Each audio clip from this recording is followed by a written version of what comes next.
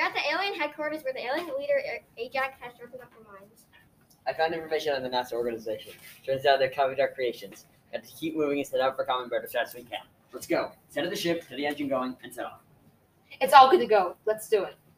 The NASA organization has picked up the alien strike and speedily agreed to follow the aliens into Camembert. Get our ships and ray guns ready, crew. We gotta follow the aliens' tracks. It's all ready, Your Highness. Please come and get onto the ship. The NASA people board the ship and ferociously look for the aliens until... Look, I see them. They're over there in the green ship. Quick, get over there. Let's obliterate them once and for all. What they don't know is that the aliens have been preparing for this with their ray guns. Ray guns, fire! Liz and Michelle shoots down the NASA ship, but the NASA people have backup. The NASA people will travel onto the second and last ship, and we meet Oscar, the master of all NASA people. Our plan has successfully been cast. Ray guns, fire! Backup. We need backup. Shoot down the last NASA ship. Leave none alive.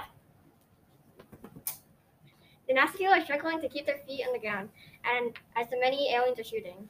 I'll set up the weapons at the ships. Someone help with the cannons.